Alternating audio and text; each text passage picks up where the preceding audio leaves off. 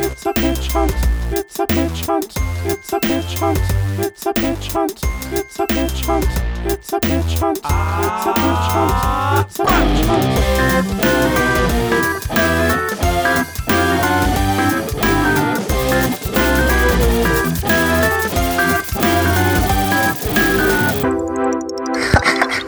hunt. We are live from Austin, Texas. Baby. Two of us are in Austin, Texas right now, plus one very cute dog. That's right, folks. I'm in Luke's apartment right now. I've visited Luke. I came to his very city for New Year's and have been here now for 4 days. This is my fourth day. Yeah. My fourth and final full day in Austin. And Luke and I have just been chilling like villains, seeing all the awesome food that Austin has to offer and having a real dope time. We beat the entire game of Spider-Man for PS4 in one night. Oh man, that's exciting. Which they said, people said it couldn't be done. People said it couldn't be done. People especially said that it couldn't be done in about 90 minutes. But I'm pretty sure we beat it, right? Yeah. You can watch you our beat it quick in 90 minutes? Yeah. Wow. We beat up a bunch of people and then we turned off the PS4. Ah, nice. That's beating it. I guess I'll tell a little bit more of that story. You might appreciate this, Will. So Luke got this PS4 a while back and had put... How many hours would you say you put into that game over the course of many months? You probably put like a decent number of hours in. Probably 2 over the course of 3 months. That can't possibly be true.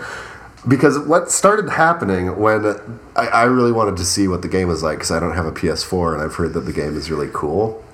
And it is. But we played a couple of missions and we gained extra skill points. And we got our 24th and 25th skill points last night. Nice. And I asked Luke what he'd been using the skill points to upgrade. And Luke did not know that skill points upgraded your character. So that's like game playing 101, Luke. This is the first game I've ever played. This is the first game he's played probably since Tony Hawk American Wasteland? MVP Baseball 2005. What was that game that we always played? Lugaroo? No. Like you shoot noodles. What is that game? Bubble Struggle? Yeah, Bubble Struggle, yeah. You shoot noodles? You do kind of. But that's not a... No, it's not a console game. Luke briefly had a GameCube that I sold to him because he couldn't find another present for his brothers for their birthday. So I sold him my GameCube in exchange for I sold him my GameCube and a few games and a couple controllers for the $50 Best Buy gift card that we had gone to Best Buy to use to get his brothers a birthday present. But I'm a gaming noob. Is Luke? I really am. Jacob, when you turned on my PS4 and tried to play it, what happened? What happened? Well, it had to update 5 times. And Luke could not navigate the menu. He didn't know how to turn the PS4 off. He did not know how to... In Luke's defense, the first time the first several times that I had a PS4, I was very clueless as to how to navigate it. It's kind of weird. The interface for that thing. It's kind of weird, but it's fairly intuitive. I mean, basically, you just have to scroll through the options until you find the one that you need. I mean, I've lived in my apartment since August and had not yet connected it to the internet. That was the other thing. And that's part of why it updated 5 separate times. I mean, I go hot and cold on gaming too, but I'm still a little confused as to why you have this thing when you don't play it. Well, I got it for pretty cheap. I thought maybe I'll get into gaming. I didn't, but I also wanted a Blu-ray player. Yeah. Yeah. I can understand that. Mostly my Xbox gets used as a Blu-ray player. And to play NBA 2K19, which is one of my shameful secrets. So you got it to play that Fast and Furious collection, right? Yeah, I watch Fast and Furious at least once a week. the entire series. That's what Luke does instead of gaming. All 8 of them, plus Hobbs and Shaw.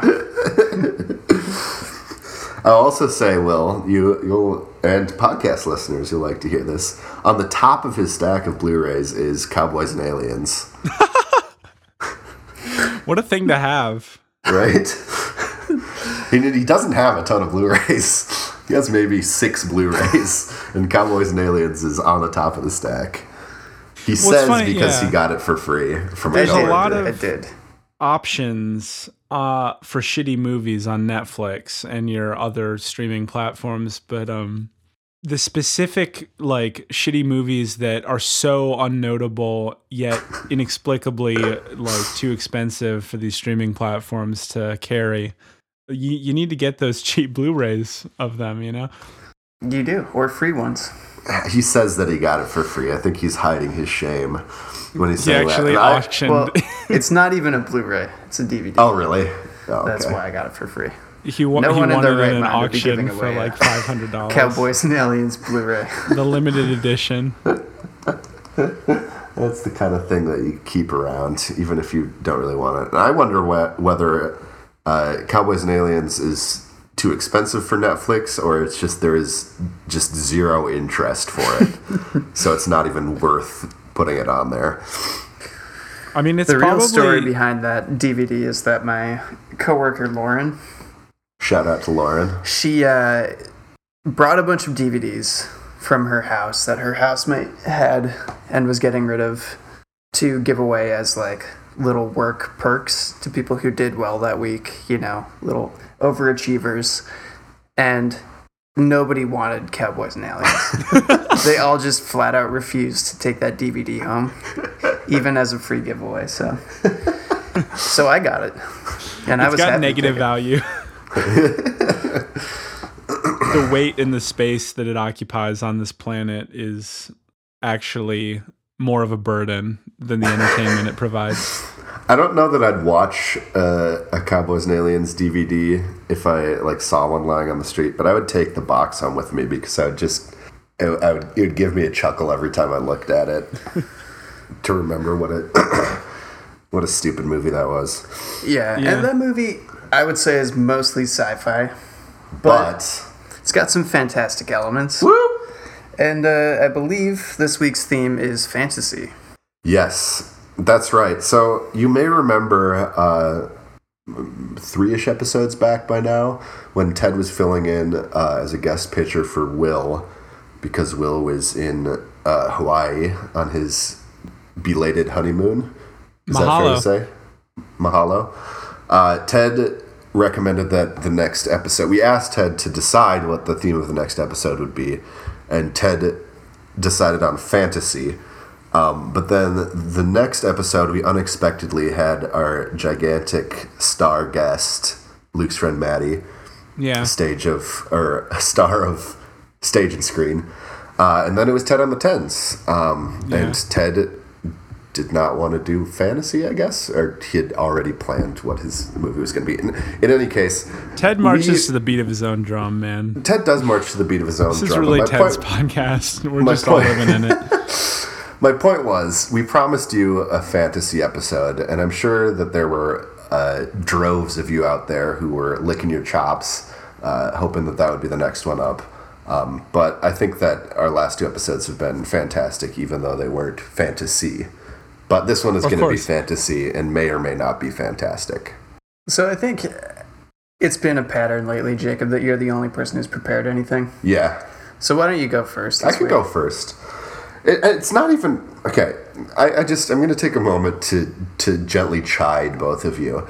It's not that you need to write something down. Like Luke was feverishly tip-tapping away at his phone while we were eating some BBQ before this, trying to come up with an idea. All it takes is just to think about it.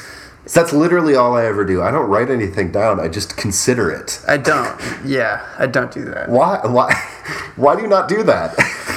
I don't know, man. Do you not care about? I don't know. Do you not care about the podcast? No, I do. I've been wanting to get back on the train, do some mental preparation. I don't understand Because you're what right, the that's appeal the of only this kind of train is. preparation you need. But Yeah, I think is beyond saving. There's some hope to get Luke back onto preparing at least an idea, but Will... Well, because at least I have prepared in the past. I have like infinite pitches. They just all live in the present, you know? Okay. If you say so. The beautiful present. I have the rough outline of an idea in my brain hole, so I'm happy to go first. So one of my, and I think it's safe to say all of our favorite fantasy series is this is where you guess. The Lord I think of the you Rings. want me to say Lord of the Rings. Is that not one of your favorite fantasy series? I like Warcraft. You Since I'm such a big gamer. You were so funny. You were so funny, Luke. I love Lord of the Rings. I know Will loves Lord of the Rings. No, I do too. I know that Luke's soon-to-be replacement, Ted, loves Lord of the Rings. Mm-hmm. Ted and Will and I, in fact, multiple times had Lord of the Rings marathons, but once had it. I was never invited. I think you were invited. You just didn't want to come. No, you definitely. I mean, you were either not invited because we knew you would say no, or you were invited and you promptly said no. You know? Don't turn this around on us, Luke. That's why I like Warcraft. Well, fair enough. In any case, there is a tiny anecdote that I'd like to tell about one particular Lord of the Rings marathon that Will and Ted and I had. This is fucking canon, man. This is an all-time story. Where we had decided something about Ted, which we may have mentioned on the podcast, is that the house he grew up in had an awesome basement for hanging out in. It was just expansive and cool, both physically and stylistically. And temperature-wise. That's kind of what I was saying with the physically thing, but temperature-wise is a better way of saying that. Had awesome chairs for us to sit in, but one of the greatest parts of it is that there was a fridge down there, a full fridge. The bottom fridge part would be stocked with Fresca, and the freezer portion would be packed to the gills with Freezy Pops. I'm sorry, I've got to do like a sidebar within a sidebar and just say, Fresca is so fucking good, dude. Like, how do they do it? Like, that's probably the chemistry achievement of all time is making Fresca. Like, fuck, that stuff is good. 100%. And Luke and I were literally talking about that, I think, yesterday. It's a good drink. It's an incredible drink. But the biggest part of this story is actually not the Fresca, but the Freezy Pops.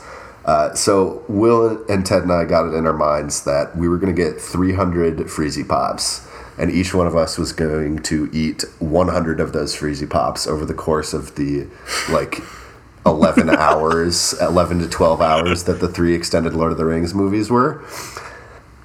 Seems like something I would have enjoyed had I been invited. It's so great because they're like so large and flavorful, but they really are basically like chips. Like they go down so easy, you know, and you always want another one.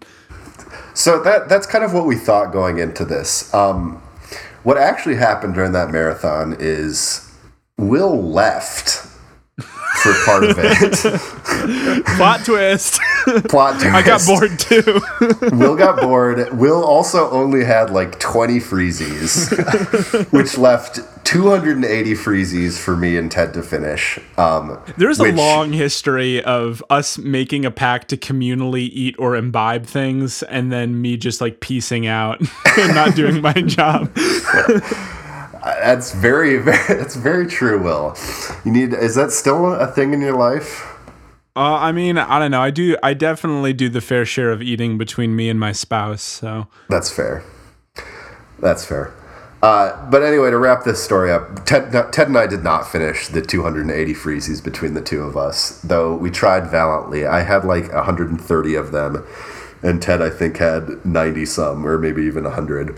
But the aftermath of that was that I did not have a bowel movement that day. The next day, I took a very, very large poo, and it was bright neon green.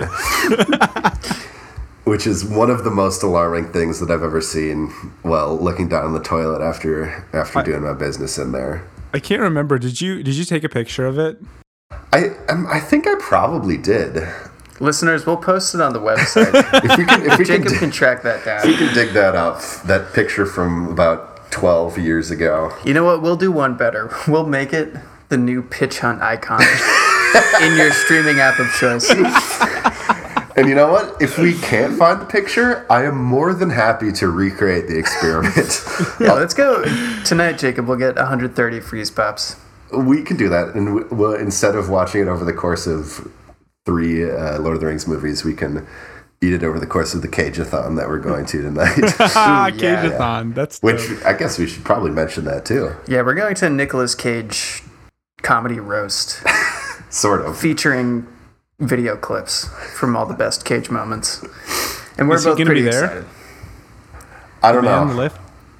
I do not know if he's going to be there. I would expect that he's definitely not going to be there because I don't think there's really any reason to think that he would. But he's a strange man. He's a strange man. He shows up in weird places. He's kind of one of those Bill Murray characters. Like I saw a picture of him from New Year's Eve, and he was just at this like random bar in a small town in England on New Year's Eve, and he bought all of the drinks for everybody in the bar. That's amazing. So you never know. He may come to Austin. It is a city with a lot of character. It's weird. Yeah. That's kind of its tagline. So you're pitching. Right. Right. I'm pitching. So my 16 minutes in. Yeah, I know. This has got to be a new record, I think. To be But fair, it's all really good content. So listeners can be the judge of that. My pitch is partially set inside the Lord of the Rings expanded universe, but not immediately. The movie opens in a small town in New Zealand, and there is a young lad played by that guy. Taika? No. But he was in a The Taika kid, film. yeah, the kid from Hunt for the Wilder People, Julian Dennison, that's his name, from Hunt for the Wilder People and Deadpool 2, the delightfully fluffy young man from Deadpool 2, and the Sam Elliott's, I think, adopted son in Hunt for the Wilder People. Really funny dude, talented actor, great guy all around, is a Kiwi. So Julian Dennison lives with his family in this small town in New Zealand, and the rest of his family is going to be played by Stephen Adams and his family. Now, for those of you who don't know, Stephen Adams is a center for the Oklahoma City Thunder basketball team from New Zealand, and he is one of, I think, 13 children that is in his family, and he is one of the shorter ones, and he is 7 feet tall. So these are all gigantic people. Several of his sisters, I think, were Olympic gold medalists in like shot put and stuff. So they're all real big. And Julian Dennison gets made fun of constantly because he is the runt of the bunch.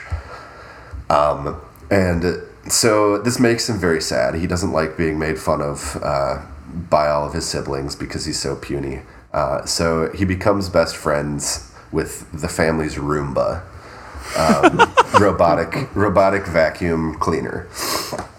So one day, Julian, he just decides he needs to get out of the house. You know, he needs to go get himself out of this unpleasant situation that he's in, and he goes exploring. And his Roomba buddy goes with him. And they're going along the road, and they see a path that goes off into, I don't know, like a wooded area, I guess. And he and the Roomba are bouncing around the path, bouncing down. They're going deeper into the dark wood. And suddenly, Julian turns, and the Roomba is gone. Oh, no.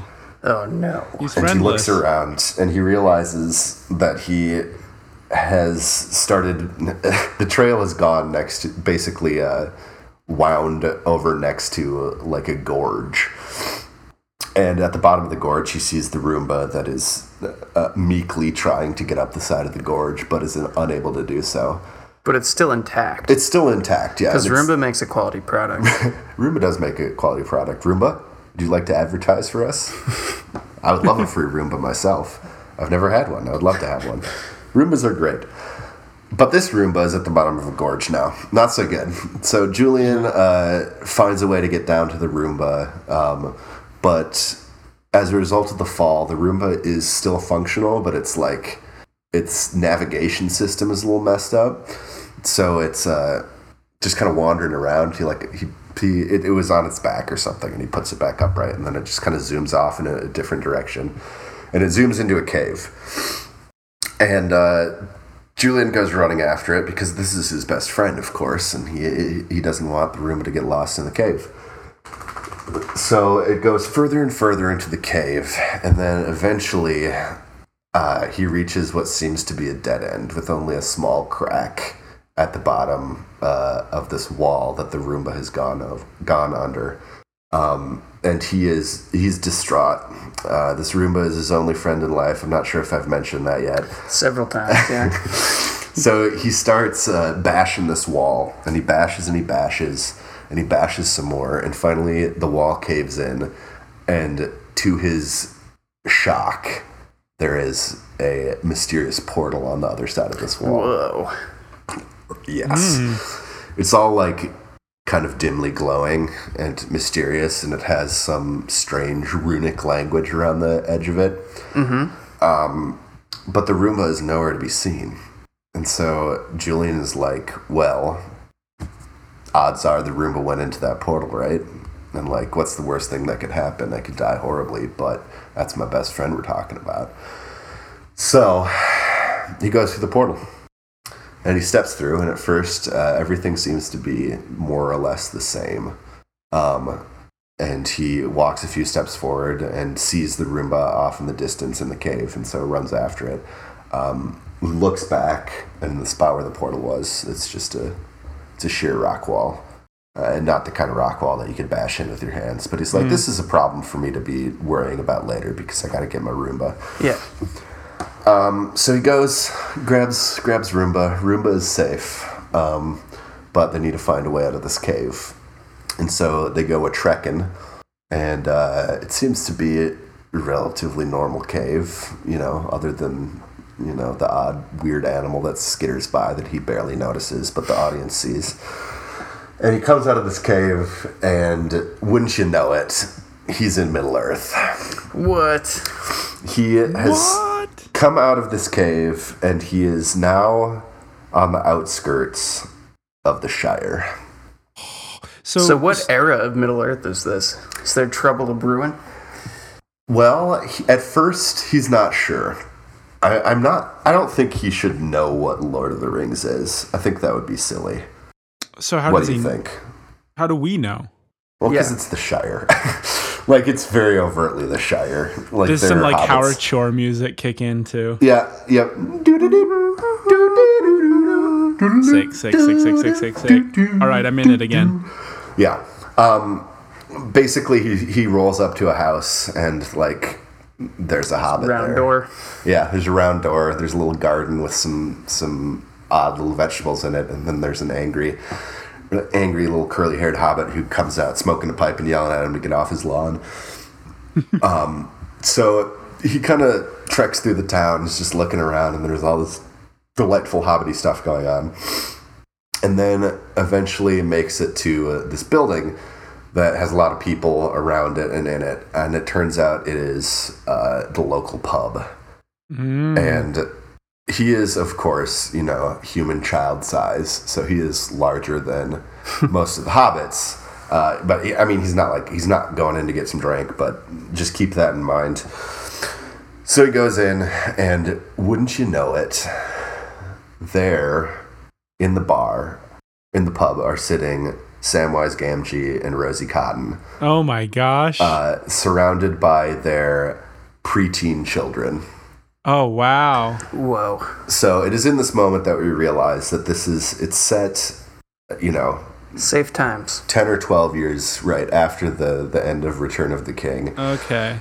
Safety has, relative stability has returned to Middle Earth, but so the Shire, the whole scourging of the Shire, they got over that.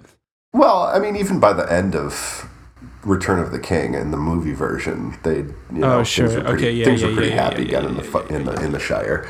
Sam and Rosie were making babies, and everyone was relatively happy. Other than everybody was. It was bittersweet, of course.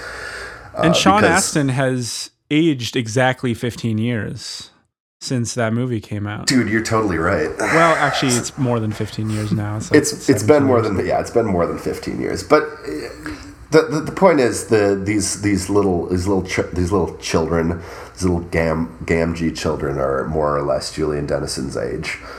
And so Samwise and Rosie, being the kind folk they are, basically tell Julian what's been going on. Or not what's been going on, but they tell him what is happened to him. Like, he's like, what is this place? I just came from my small town in New Zealand, and now here I am in the Shire. That he doesn't know is the Shire, but they tell him that it's the Shire, and he's like, oh dang, this is not where I'm from, but seems pretty cool. Were you going to say something, Luke? No. This New Zealand that doesn't know of Lord of the Rings must be a strange one. I mean, I feel like it's like the crux of their economy at this point. It probably is. I don't know. I'm not completely 100% on that. Maybe they do know about Lord of the Rings, and maybe, you know what? Sure. Lord of the Rings exists in this New Zealand too. So, and Julian is a huge fan. This completely changes the tone of his first while in the Shire. But he's like he's super stoked, and he's super stoked to meet Sam and Rosie. But something's amiss. Sam and Rosie seem happy, but it seems like there's something up in the Shire. Okay. And what has happened is a young hobbit has gone missing. Oh. And so, also in the Shire, they've kind of reverted back to the attitude of pre-Bilbo going on the journey, which is that hobbits don't really like go adventuring and stuff. Mm-hmm.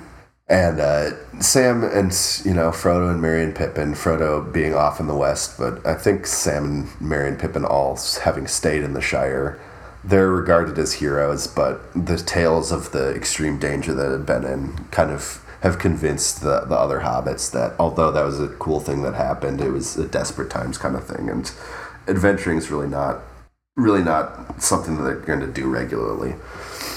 But some of Sam and Rosie's children are of a different opinion. And are like, there is this kid that has gone missing. We've heard all these awesome stories from Papa and Uncle Mary and Uncle Pip, and we ought to go out and try to find this kid. Yeah. Right? Like, there's a built-in incredible adventure here for us, and it would be a shame for us not to take it. And Julian's all like, yo, I am super in. Like, I'm super into that. And also I have this Roomba, which is crazy because they don't really have technology of that kind. Yeah, does that change things there?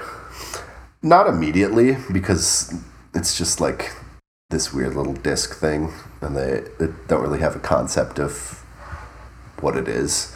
How's he going to charge it? That's the thing. That's the thing, Luke. With magic. You've stumbled upon the thing, which is that. So basically, what happens? I got to speed this up a little bit. Basically, what happens is they decide. Julian and some of the little kiddies decide that they're gonna go off on an adventure to find this missing boy. And they have to sneak off in the dead of night because there's a beautiful and dramatic scene where Sam and Merry and Pippin, who are still all very close, have caught on that their little kiddies. I guess Merry and Pippin also each have their own children too, and so some of those children are going to join in the adventure as well. And Merry, Pippin, and Sam have realized that something's afoot, and they sit down with their children and they have a beautiful, heartwarming talk about how,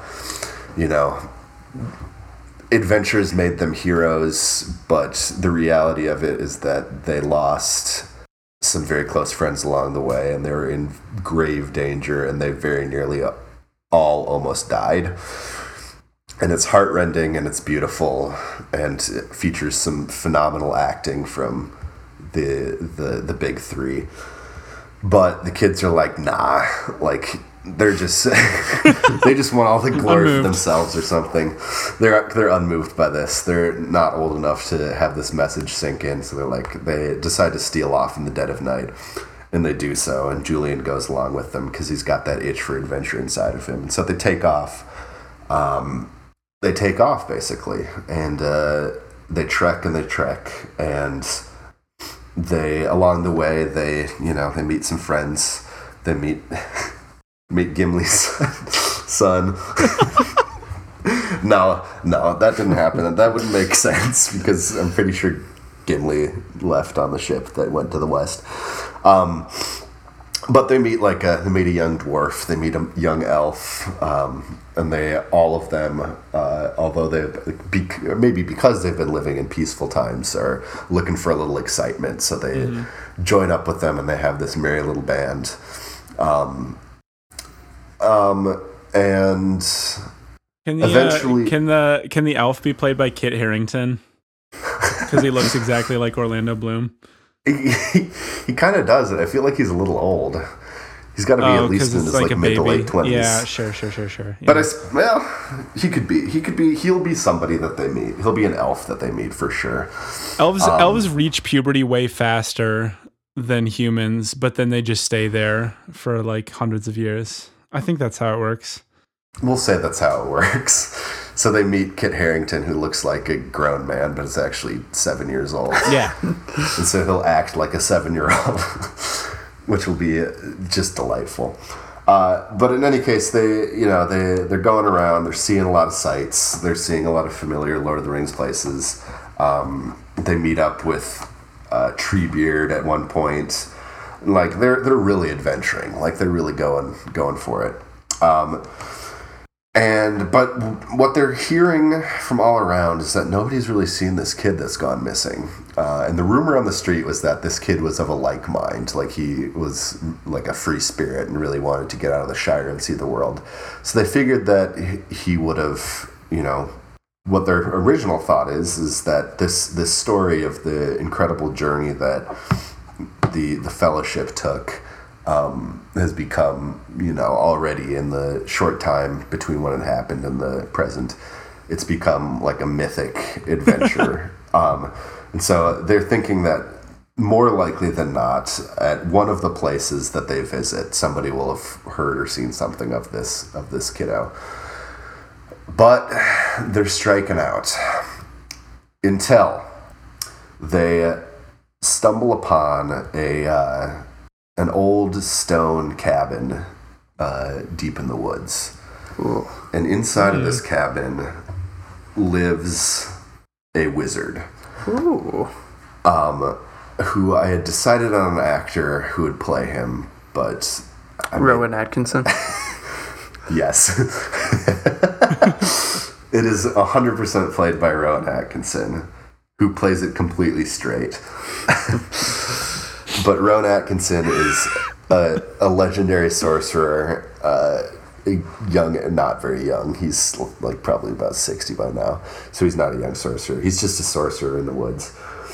And he tells them that he has not seen this kid that went missing, but I have not seen the kid who has gone missing. Is that good? I mainly know him from Mr. Bean, where he doesn't really talk that much. It sounded a lot like Yoda. Yeah, it sounded like a distant relative of Mr. Bean. It could be a distant relative of Mr. Bean, the wizard Bean the Brown. But so he hasn't seen this kid, but he has kind of he's sort of a Radagast-like character in that he is just super fucking high, just blazing all the time. Well, not so much that as that he has a really innate connection with the land. and can like in Rowan Atkinson's case, he can kind of like sense when things are out of the ordinary that are going on. Yeah. Basically. Anyway, what he has sensed is that there has been like some kind of rift that has happened. And they're like, well, yeah, Julian came through a portal. That's kind of like probably what you were sensing. And Rowan is like, no, it was more than that. Not only did we gain something, which is you, young man, we also lost something. And so what they have ascertained is that at this very they don't just kind of realize it they kind of do just realize it at that moment. At the moment that Julian Dennison entered Middle-earth, the young hobbit was taken away. And to Earth, though. Our Earth, right? Yes. Yeah. And what has happened is he has come to our Earth. And at this point, we'll just quickly talk about this young hobbit. This young hobbit indeed stumbles out of the cave that Julian Dennison had stumbled into, and we see this now, and ended up basically he found his way to Julian Dennison's home and has kind of been adopted by their family. Nice people. But the thing about this hobbit, which we don't learn until this point, is he had been bullied because he was bigger than your average hobbit. I think I know where you're going here. And the other thing is he's also played by Julian Dennison. So wait, no one, when they saw Julian Dennison stumble in, told him this? There's enough of a difference. They mention they're like, oh, you look kind of like this hobbit, this young hobbit that went missing. But they don't look like completely identical. They maybe Hobbits have like are more, different hair or something. They're more aware. They're more perceptive than humans. Right. They don't go off of just looks. They have can keener tell eyes. This dude's not a hobbit. They go by smell, of course. Yeah. Yeah. Yeah, and he smells completely different. Though he may look nearly identical, he smells completely different. But basically, we come to find out that little hobbit actually, he likes being the smallest one for once, because he was like bigger than his parents. Mm-hmm. And so he likes being a part of this family of giants. And he feels like he fits in, like he's able to josh around with these friendly giants. They can toss him around, They can toss him around, and he likes being tossed around because nobody could toss him back in Hobbiton. They're all too tiny. And so it's basically at this point that young Julian in Middle-earth discovers that maybe he doesn't want to go back, which isn't really something that I had talked about at all anyway. But throughout this entire journey, he's been kind of thinking about how it might be possible and like asking people if it would be possible for him to get back to from whence he came. But what he realizes is he's actually much happier living in Middle-earth. And if he's a big Lord of the Rings fan, then you don't have to do that much explaining. Yeah, that's true. It's true. But the wizard tells them all this, and then is kind of like, well, you guys, you really ought to get back. Your lovely parents are probably worried sick. And so they make their way back, and their parents have indeed been worried sick about them, but are just very happy to see that their children are home safe. And also, there's a glimmer of pride in their eyes, because although they'd been telling them that, the life of an adventurer is dangerous and should not be done, they all do have kind of fond memories of that great journey that they took. Because although life has been less stressful since then, it turned them into the loving fathers, fathers and husbands that they were. So that Roomba was dead for a while, right? That's another thing that I was going to talk more about. So the Roomba, yes, was slowly dying over the course of this, and at one point, like, Julian hadn't really been thinking about that, but then there's a very emotional scene when the Roomba its battery light has been blinking for a while, and then finally the battery light goes out. But when they get to the wizard is able to harness the power of electricity and supercharge Roomba so that it'll be charged forever and for always. Oh, man. Whoa. And so basically what happens is Julian goes back, and since there are no more Bagginses left and that house has remained empty, people just kind of let him have the old the old Frodo and Bilbo Baggins hobbit hole. Oh, nice. And he decides to stay there. And meanwhile, the hobbit that went missing decides that he likes being on Earth better, and so he just decides to stay there too. He was an orphan. Wait, I thought you said I thought you said they made their way home. They made their way. Julian and the Hobbit boys made their way back to the Shire. Oh, okay. Yeah. And that's basically. I've way overgone my time Dude, already. Jacob, so we're not that was a phenomenal and very well thought out pitch. Thank you. Concise, maybe not, but Because it was so well thought out. I appreciate that. Yeah, let's ship it. Yeah, I ship it. Ship it straight Ship to it to Middle Earth. Gondor. To Gondor. Oh. They're taking the Roomba to Isengard. They're taking the Roomba to Isengard. To Isengard. To Isengard. To Isengard. Listen.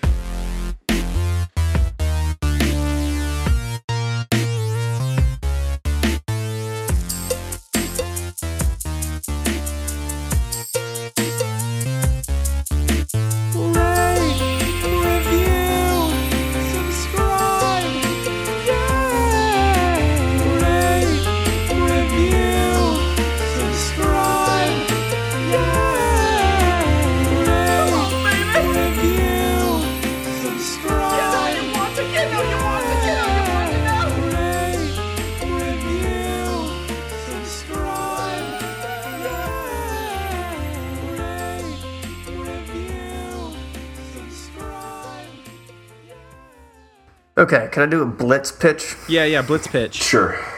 All right, so we got some elves, right? Yeah, elves. Yeah. They live in like a magical forest of some kind.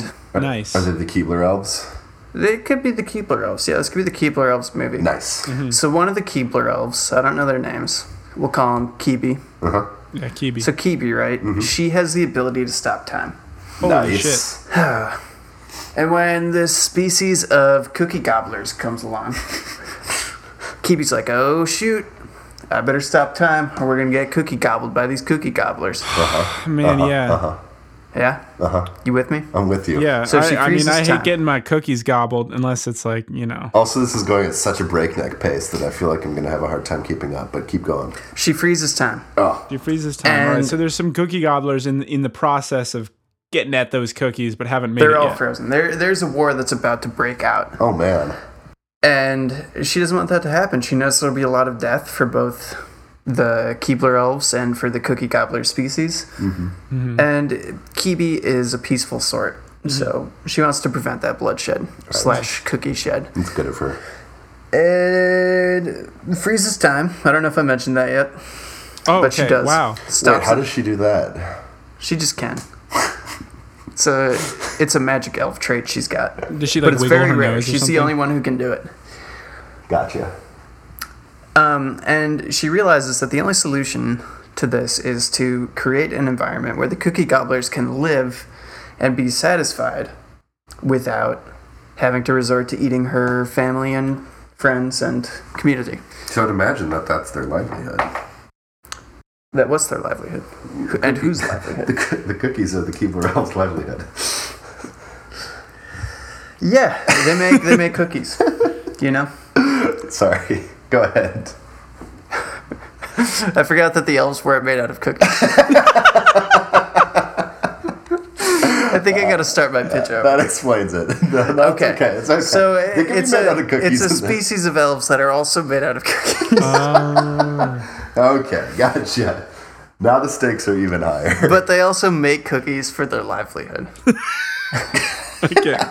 Wait, okay, just real quick. Do they procreate to make these cookies, or do they bake these cookies? When they procreate, living elf cookies come out. But they can bake cookies as well. and that's their livelihood. Much in the way that humans can bake gingerbread men. Yes. But gingerbread men aren't sentient. Right.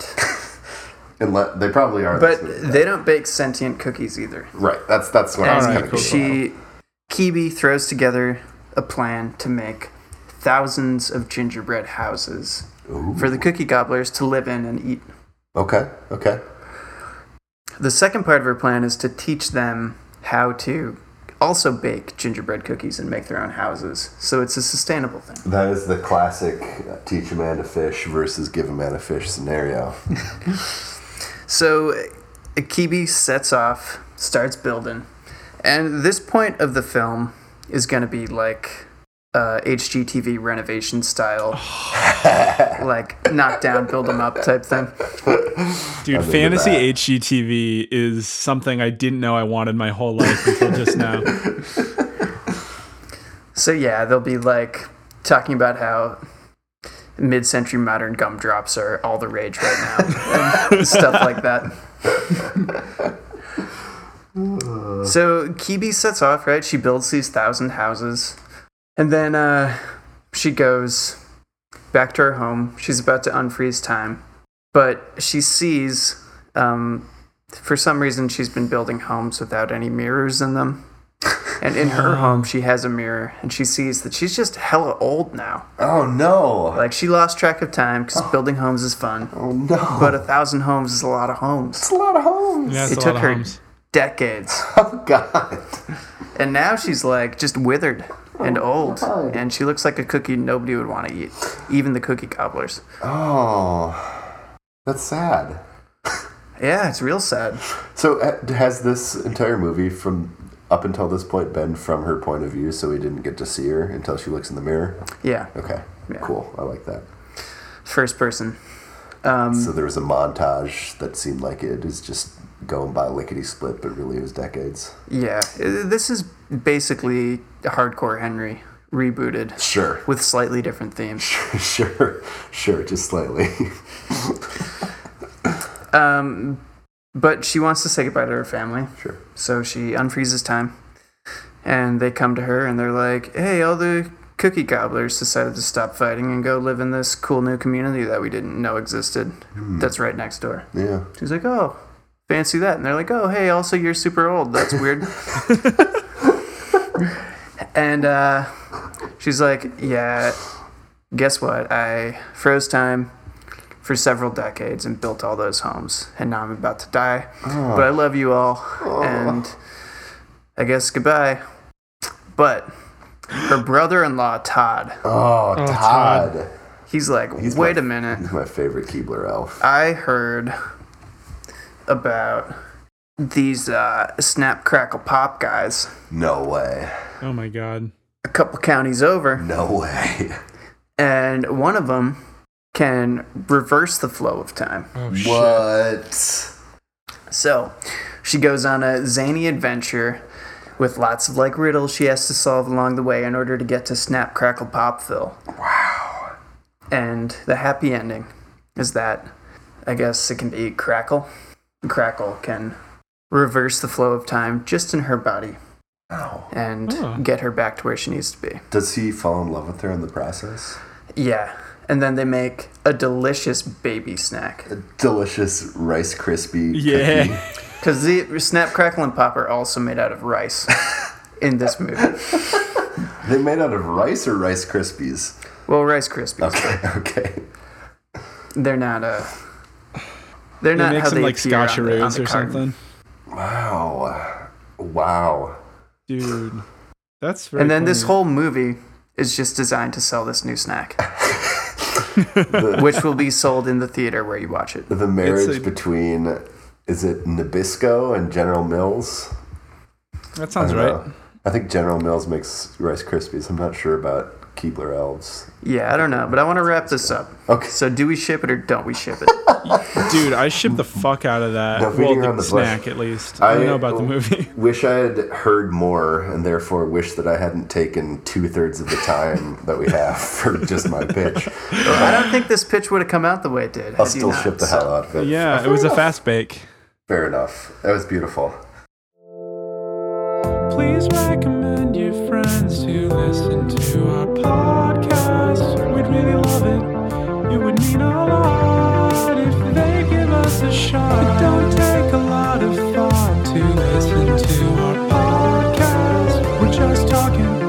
and sometimes they're songs. Go, Will, okay. go. All right, here's my pitch. So Jack and the Beanstalk. Jack gets a bean, goes up, finds the giant. The giant is kind of all like, yo, not by the hair on my chinny chin chin. He kills the giant somehow. I can't remember how that shakes down.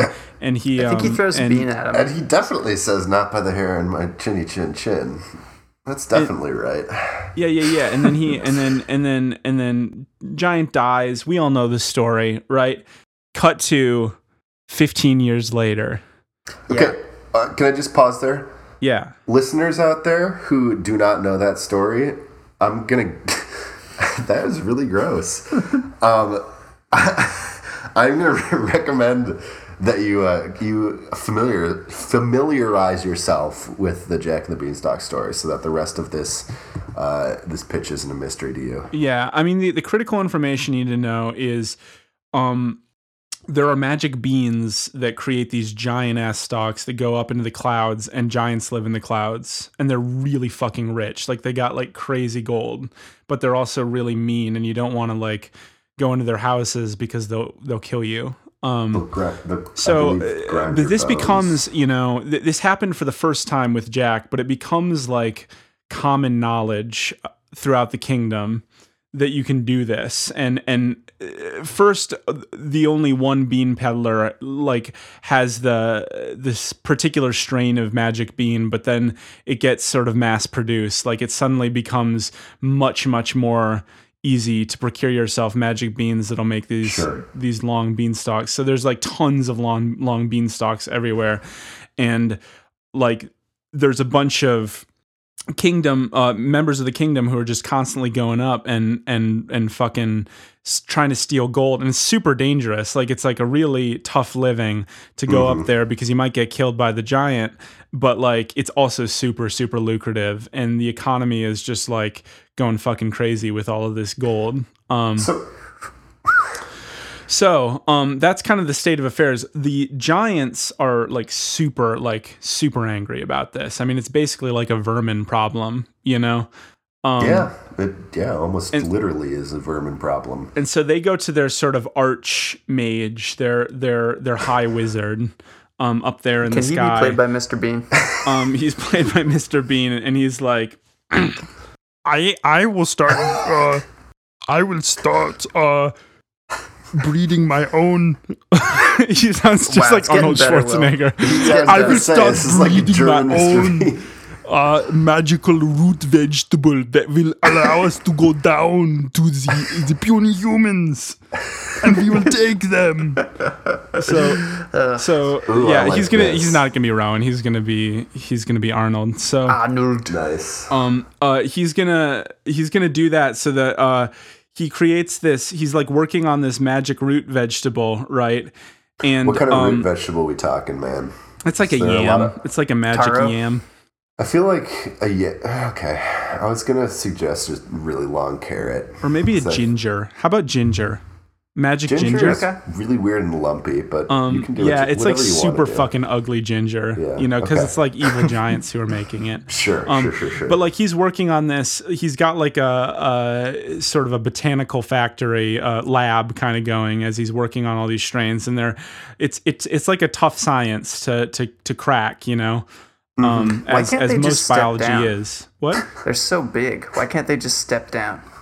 They can't. This is like a rule. I guess I should have explained this earlier. Like, it's only magical plants that will facilitate the transition, and these magic beanstalks are too tiny for the giants. Like, okay, they're not able to go down. But this giant ass root vegetable, because it grows down, it's all about the direction of the growing as well as the size. I think we got that. Okay, cool. So anyway, he's working on this. It's failing in a lot of funny, spectacular ways. Meanwhile, like Jack, his son, who's going to be played by that New Zealand guy. What's his name? Taika Waititi? No. The guy from Your Pitch. Oh, Julian Dennison. Yeah, Julian Dennison. He's going to sneak up there. he's always wanted to go up there, but his parents are kind of conservative. They're like, we don't take part in this crazy sky economy. We're just normal, dignified farmers, but their farm is doing kind of bad. So he has to like go up there. Sure. And he sneaks up. He secretly at night plants this beanstalk in his backyard and just hopes that his parents don't notice. And he like goes up into the sky. And he they happen to be right under this wizard's lab, and he is trying to like steal some gold, but he like doesn't have it in his heart to kill giants, and he's like kind of, he's nervous. It's his first time, right? So he like just kind of like bumbles around and knocks over things, and he's like clearly like out of his element, but he by pure luck like is able to he oversees this plot to create this like apocalyptic root vegetable that's going to destroy all of the surface world. And so yes. Can I ask a question quickly, Will? Yeah. So might there be like a blackboard in this wizard's lair where he's doing some calculations or something? Oh yeah. He's doing some calculations, and that he just like he keeps on like having to like subtract off like bigger numbers, and he like has no fucking clue. He just does not know how to do it. He's like, shit, there's this other place, and I don't know how to do it. So he's like really stumped. He just doesn't. He can't figure this out yet, right? So anyway, Julian Dennison, he like goes down, and he's like terrified, right? And he like immediately is like I'm sorry, but like there's this horrible plot. They're gonna come and destroy us all. And he goes to the king, the high magistrate. He goes to everyone in power, and he's like, you got to listen to me. Like the apocalypse is nigh. And they're all like, no, this is totally fine. Like, what are we gonna do? Not go up and get magic gold? Like, our economy is based on it, right? Like, right. It's all there. It's just there. Why not take it? Like, even if this were true, which it's not, it's totally fake news. But like, even if it were true, like, the economic sacrifice of not having giant gold is just too much. We can't do anything about it. So like, everybody isn't listening to him, right? Right. And then finally, meanwhile, up in the sky, our wizard, he's like, oh, I just found out that if you take the 0 and you carry it, it works. And there's a clap of lightning, well. and he cackles hysterically, and the lightning is from like the ground, so it's like extra scary. It like below lights his face, like you do with the flashlight to make yourself scarier. So like, I'm getting a little spooked just listening to this. And so suddenly, like one day, the clouds like coalesce over the castle, and this just giant fucking like terrifying, like almost like a gnarled hand, like ginger, like starts growing down from the sky, and everybody's like, oh shit, the boy was right. And then there's like this incredible battle where they're like the boy's like, we can still stop it, we just need to like destroy this root vegetable. Everybody needs to stop going up and getting giant gold, and we have to destroy this root vegetable and then reach like a diplomatic ceasefire with the giants. And so there's this like super epic battle where he's like, maybe earlier on in the movie we know that he's like super good with like archery. And he's found out a way. He's been like this whole time like devising this system where you can like shoot like magical flaming arrows at the root vegetable to like burn it so that it doesn't reach the ground. And so like they all listen to him because he was right all along, and so they execute this like crazy plan where they're shooting flaming arrows at the root vegetable, and they're like, they've got these like kind of steampunk like pedal flying machines that they go up there, and they've got like little saws that they saw at it, and they're able to like they're able to, in some dramatic fashion that actually like is exciting, destroy this root vegetable. Will, go on. This epic battle, I think you used that phrase a couple times. Yeah, they're only battling the root. They're only battling the root. They're just keeping the root. Okay. But like there's occasional cuts to the to the High Wizard who's like, Oh, they're attacking my root vegetable. I must put magical water on it. and stuff like that. And so he's Right, like he has like to, like, really trying to like he's putting shovel loads like of magic fertilizer miracle and grow stuff. and stuff. Yeah, Right. he's just like really And for really some trying to reason, juice the this giants thing. can't come down until it's fully reached the ground. Yeah, they can't because that's just it's not even really explained. We just the stakes are there implicit for whatever reason. And then Yeah, I think it's better that way, because basically what the implication is that if this root vegetable reaches the ground, and the people just don't stand any chance against an army of giants. yeah. So it's basically yeah. Sorry, go ahead. Well, that's basically we're coming to the end. Basically, like they defeat the root vegetable. They decide let's all get along. Let's just keep our economies separate. Like maybe we'll have some like goodwill ambassadors here now, but like we can't have giants on the surface right now. We need to like create roads for them. So maybe like they start like some like peace negotiations and some like cohabitation plans or whatever, for the future. And then they all live happily ever after, and it's all just one big allegory for climate change. The end. Yes. Got it. So Will, I loved it. I would have just one single recommendation for an extra piece to add on. Sure. And that extra piece would be that the Julian Dennison character would make a friend out of one of the giants. And that would end up like a young giant or like a giant toddler or something. Mm-hmm. And that would end up being the olive branch or not the olive branch, there could be like a second act B plot where he's like because like there's giant magic technology and there like which like makes things like there's the giant miracle grow, there's like a bunch of like giant things, and then there's like the underling technology, right? Which would be like nanotechnology. And so maybe like there's like some outcast giant who's kind of picked on at school that Julian befriends, and then they sort of share technology with one another. A hot giant lady. It could be a hot giant lady too. Yeah, there could be. I'm not going to go there anyway. So, but yeah, that could be like a cool B plot for sure. I think they should find a way to harness the ginger and make it economically viable. Like maybe they'll become a ginger ale society from that point on, so that they don't need to rely on the giants anymore. Yeah. Well, and there could be like maybe like the final scene. There's like this beautiful garden of like plants growing up and magical plants going down, and they're all kind of like weaved together in happiness, and that's sort of like the symbolism of the reconciliation between giant and human.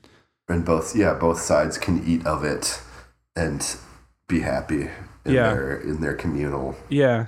Health, they've gotten over capitalism and they're living a happy agrarian socialist society. Wow, I'm gonna start my slow clap again. Thank you.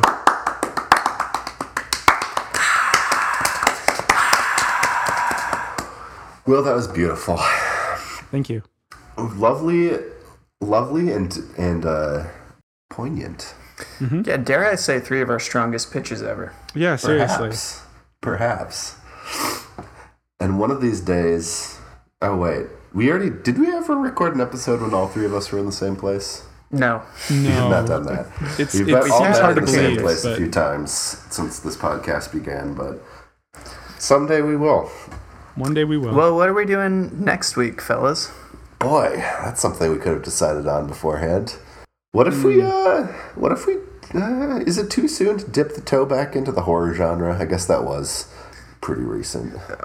Yeah, we had a spooky episode like 4 episodes ago. I want to, eventually we need to hear Will's take on that, because Will is a big horror fan, as am I, whereas Luke is not. So I felt bad for leaving him out of that app. What do you think, guys? You know what we're gonna do? Mission Impossible. Oh shit! We could do Mission Impossible. You know what? We're gonna choose. We're gonna put this out as a social media connection. Social media subscribers or emailers. If literally anybody votes between Mission Impossible and biopic, you can make the deciding call on which one you want to do. I'm just gonna do this right now. I'm gonna put out the poll on Twitter. I am going to guess that if literally anybody voted, they would choose Mission Impossible. So if you want to stop us from doing a biopic episode, you got to engage with us on social media. This is biopic will be the default. Hunt. What should we do? If we don't get any votes, it'll be biopic. If we don't get any votes, or you can email us too, as a way of voting. That's info@pitchhunt.org. Or one of our names, Jacob@pitchhunt.org. Luke@pitchhunt.org. Or Will@pitchhunt.org. And where would you find that social media poll that you're about to put up, Willie? On Twitter @pitch_hunt. There you go. Go ahead and vote. There will be no voter registration process. We will not be vetting any of these votes. So tell as many people as you want to. People in other countries can vote on this. Anybody can vote on it. We'd love to get at least one vote. No voter fraud. Vote once only, please. Yeah. And not under aliases. I'm fine with people voting under aliases, to be perfectly honest with you. This is going to be a dirty election. I'd just like for there to be at least one vote. All right. We need to get serious about spreading the word about this podcast. 'Cause none of the three of us is much of a marketer. So, yeah, there you go. There you go. An unplanned media blitz. All right, everybody, stay pitchy. Thanks for your votes. We love you, and only you can stop the next episode from being a biopic episode, which is something we've been talking about doing for a really long time, but have thought that would be too boring. All right. We love you. We love you. We love you. Stay pitchy. Bye-bye.